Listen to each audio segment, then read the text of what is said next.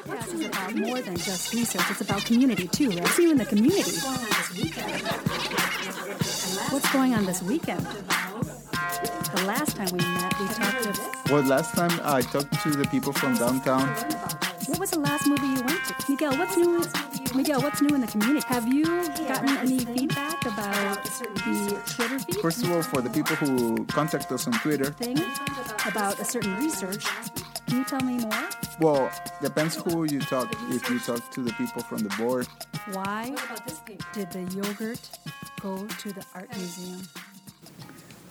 Welcome to another episode of the Community Board Podcast with your host Miguel Valdez, and today I'm here with Dr. Kenneth Poole Jr. Doctor, welcome to Rochester. Yeah, thank you. Thank you. I would like to get to know you first, so also our audience get to know you a little bit. Doctor, where are you from originally? Originally from St. Louis, Missouri. St. Louis, Missouri. Yep. So, what's your team? Football or baseball? Baseball, without question, is the St. Louis Cardinals. Football is the Arizona Cardinals. Oh, okay. Yep. Yeah. So, because they were in St. Louis until 1987 or 1988. So that was my team as a child. Okay. Yeah, and now I'm at the Mayo Clinic in Arizona, so back with them. Okay. Oh, that was nice transition. There you go. Yeah. Hey, Doctor, I was fortunate to attend to your presentation today at Mayo Clinic about a topic that in these days, and I guess there has always been a bias.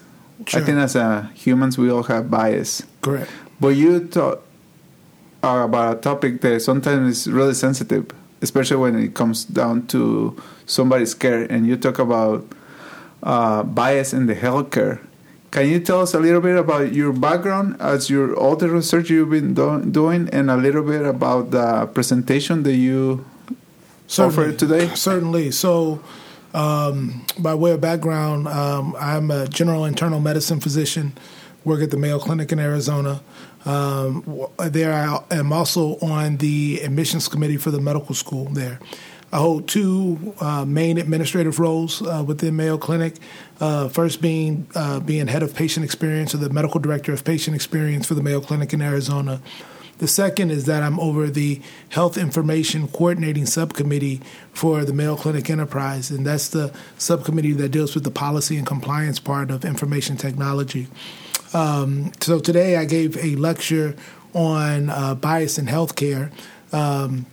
And what I discussed was explicit and implicit bias as it pertains to not only the way in which healthcare or the way in which bias is projected onto patients on behalf of the healthcare team, but also on the way in which bias is projected onto the healthcare team from patients, and then also how we influence one another through bias.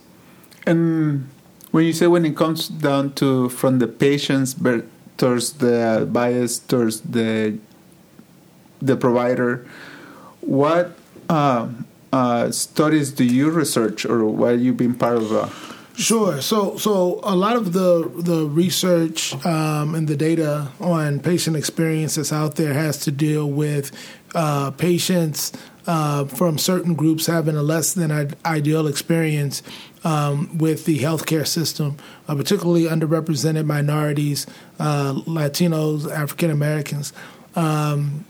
And so what I sought to look at was what about providers and how they are judged from patients, and is there a difference between how a black provider, say, versus a white provider is evaluated on the basis of patient experience from a patient? So the patients leave the clinic room, they give it a little survey where they ask them, hey, how about your experience with this doctor? And data says the black patients usually has a higher percentage, correct, of white providers? Sure. So So the way in which everything is set up is once a patient has an encounter with us at Mayo Clinic, whether it be inpatient or outpatient, they are then made eligible for a patient satisfaction survey that is distributed via an independent outside vendor that we partner with.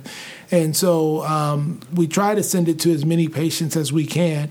We usually end up getting about a 30% response rate. So about a third of the patients that receive the surveys end up sending them in. And where we looked at things specifically in Arizona was in the African American providers or the black providers in Arizona, we saw that when they saw black patients, their scores were significantly high. When they saw white patients, which are the majority of the patients that we see at the Mayo Clinic in Arizona, when the black providers saw white patients, their scores were significantly lower. And so there was a large discrepancy that was significant in between when the black providers saw a patient that was of the same race or ethnicity versus when they did not. Okay.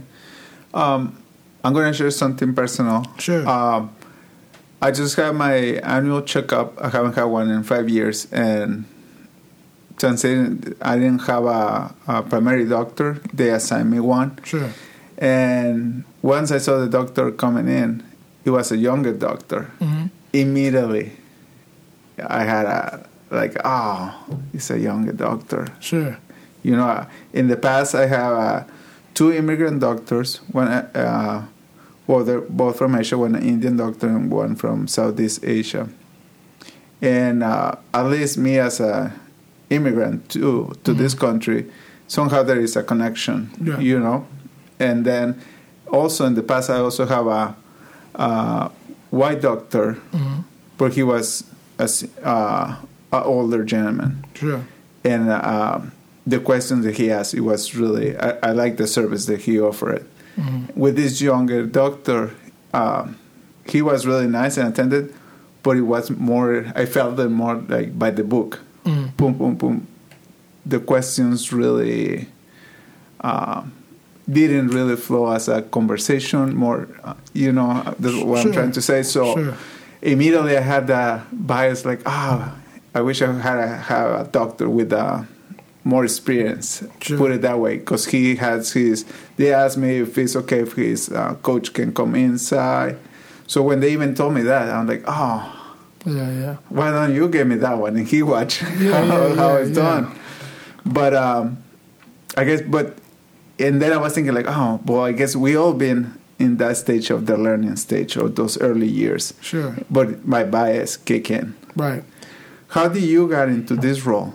To learn about bias, and especially in the care delivery? It's interesting. And what's interesting about that is just like you'll have that experience. Sometimes there's older patients that we find that say, hey, they want a younger doctor because they want the younger doctor because he's going to be by the book and know more of the knowledge as opposed to the older doctors that are using outdated, could potentially use outdated, knowledge and different algorithms and whatnot. But it's interesting. I mean, again, healthcare has become, more consumer-centric, just like any other service where people have choice now.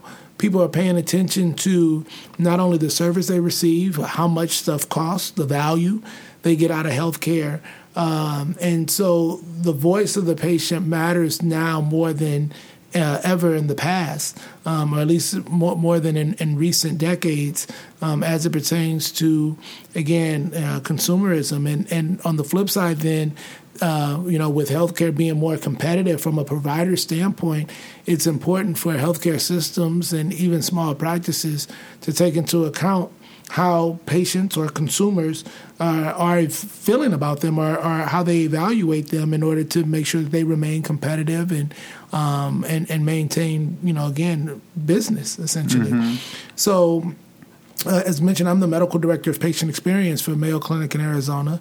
And so not only do we, again, try to approach this thing kind of more holistically in terms of, again, what type of services and how we present ourselves as an institution in order to not only attract patients but make sure that patients have a favorable experience and recommend someone else to come back. But I'm also over, again, the details in terms of the patient experience surveys that are sent out on our behalf. And so that's how I got wrapped into patient experience. And obviously in overseeing the patient experience scores of, again, a large number of physicians that see a large number of patients in a large metropolitan area, there's opportunity to look at trends and data, including, again, race and bias. How was your experience growing up, getting checkups? Were you able, because you shared also the satisfaction within Black and Latino patients where they get a provider who looks like them? Sure. How was your growing up in St. Louis? That's a good question. I grew up in St. Louis. Grew up in predominantly African American environments.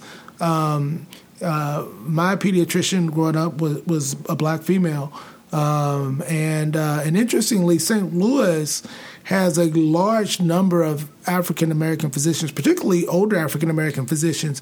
There's some history behind that. So there's a hospital in St. Louis called Homer G. Phillips that was founded, I want to say, in 1937. And Homer G. Phillips was opened between 1937 and 1979. One point was the largest Black hospital in the United States, the largest training hospital for African Americans in the United States, not only for physicians but for nurses. And so it was one of the only places where Black physicians could be trained outside of places like Howard and Meharry, certainly, again, pre-civil rights movement. And going throughout that time period. And so because of that, there's this large history of Black physicians that have come through St. Louis for their training, and many of whom stayed, particularly because the city has a large African-American population. So there was always Black physicians around in St. Louis that allowed Black patients to essentially have a choice to see a Black physician if they so desired. So I had a Black pediatrician growing up in St. Louis. And what about when you were doing your practices? What did you practice? Sure. So when I first came out of residency, I went back to practice in St. Louis. Okay. And I was in practice there before I came to Mayo. So I was in practice in St. Louis for several years. I was head of the Black Physician Organization in St. Louis, which, again, a lot of history because of Homer G. Phillips. Black Physician Organization, which is called the National Medical Association, was well over 100 years old in St. Louis. And again, like a lot of history, a lot of giants, if you will, as I like to refer to them as, in terms of Black healthcare, Black physician trailblazers that I got the chance to interact with once I went back to St. Louis as a physician. What would it be a recommendation for a patient if they want to bring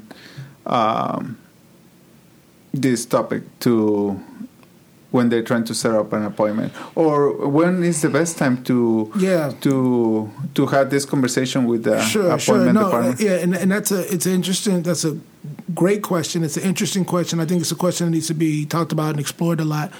As an institution at Mayo, we don't request from a policy standpoint, or we don't accept from a policy standpoint requests for providers based upon age, gender, sex, other factors that are thought to be irrelevant to the clinical care that's provided. However, I think that is an interesting conversation where you have to be careful with those type of requests. Is you don't want to lend a pass for discrimination. And so just like you may mention, African American or Latino patients and saying, hey, hey, I'm African American or I'm Latino, and if there's an African American or Latino provider, I would really like it, whether it be, again, because of cultural differences, history of racism in this country and things like that. Mm-hmm. And I think that most people can at least kind of understand and empathize with that. But what about the people? What about the flip side? What about the folks that say, hey, I'm a white female, and I'd rather see a white person?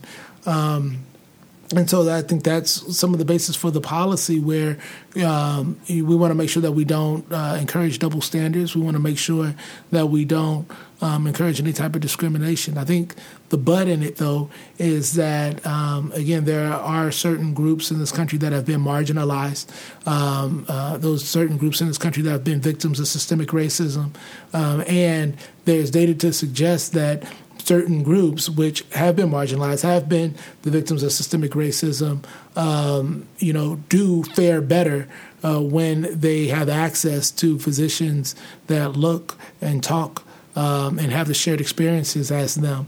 And that becomes important when you talk about those improved experiences translating to improved healthcare, because that's what this is about. So I always say that, again, this is a conversation that needs to continue to be had. There's no easy right answer or wrong answer, but I think the dialogue is important to make sure that we get it right so that we do what's best for our patients at the end of the day. Yeah, and you also mentioned on your next steps, would it be also when institutions trying to hire those doctors, how to channel them and provide environment for them to succeed. Sure, yeah. Creating welcoming environments for anyone, which I think is the goal of inclusion. I think that's important. And I think it also gets to that piece of being intentional with diversity efforts to make sure that we aren't getting folks in checkbox only, that we're getting people that are going to be committed to improving the groups that they're representing, whether it be directly or indirectly in terms of benefiting or furthering the health of those groups. Doctor, what is your take on bias versus stereotypes? Sure. Or, Yeah, I think the stereotypes feed into bias. I think stereotypes are the basis behind bias, and I think that they're best well served with, number one, talking things out, and then number two, exposure. And so I think that's another benefit of diversity is, again, not just making sure that we have black patients, black providers rather, to service our black patients, or Latino providers to service our Latino patients, is to make sure that our black providers, our Latino providers also educate and help check stereotypes that the other providers may have, and vice versa, to make sure that our black providers, their stereotypes against Latino patients or white patients or Asian patients are checked. And I think that those are the benefits of diversity when you have exposure to certain groups, and not just exposure of one person, but exposure of several different types of people. Again, a diverse number of black people, a diverse number of Latinos, again, from different backgrounds, and that helps us to not put people in a box. You mentioned also that you're working about to publish an article.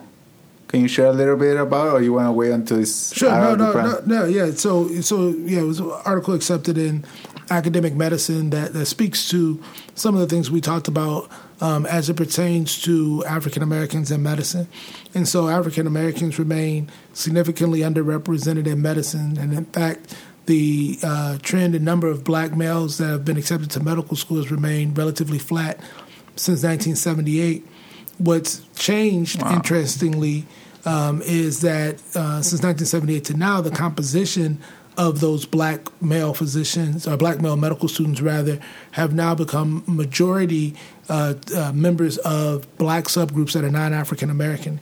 If you define African American as those with a history of slavery and Jim Crow, and so when you talk about that number and why that number is significant, again, that number is significant because, again, there's data that shows that more African American physicians that can see black patients can have a positive effect on black health outcomes. That, again, feeds into the fact that again, blacks have significantly lower life expectancy than whites, and again, have higher rates of death of, again, 9 of the 15 leading causes of death in this country. So it's important. It's a public health matter of public health when you talk about diversity within the African American community, and making sure that we are adequately recruiting and retaining African Americans within the healthcare system. Doctor, thank you so much. I know you have to run to another appointment. Thanks for having me. I made it, and thank you for accepting to talk with us. And I want to invite everybody to share this episode with friends and family. You can find this episode on iTunes under Community Board Podcast, on SoundCloud also under Community Board Podcast. Find us on Twitter, retweet, find us under Community Board, on Facebook also under Community Board. And Doctor, thank you again, and please come back and share every time that you are by here in the North. Yeah, will do. Thank you. Thank you, and good luck with your teams. Sounds good. Thanks. Bye-bye. Bye. Well, last time I talked to the people from downtown. What was the last movie you went to? Miguel, what's new? Miguel, what's new in the community? Have you gotten any feedback about the Twitter feed? First of all, for the people who contact us on Twitter. Thing about a certain research. Can you tell me more? Well, depends who you talk. If you talk to the people from the board. Why did the yogurt go to the art museum? Did you see in the news? To get more culture.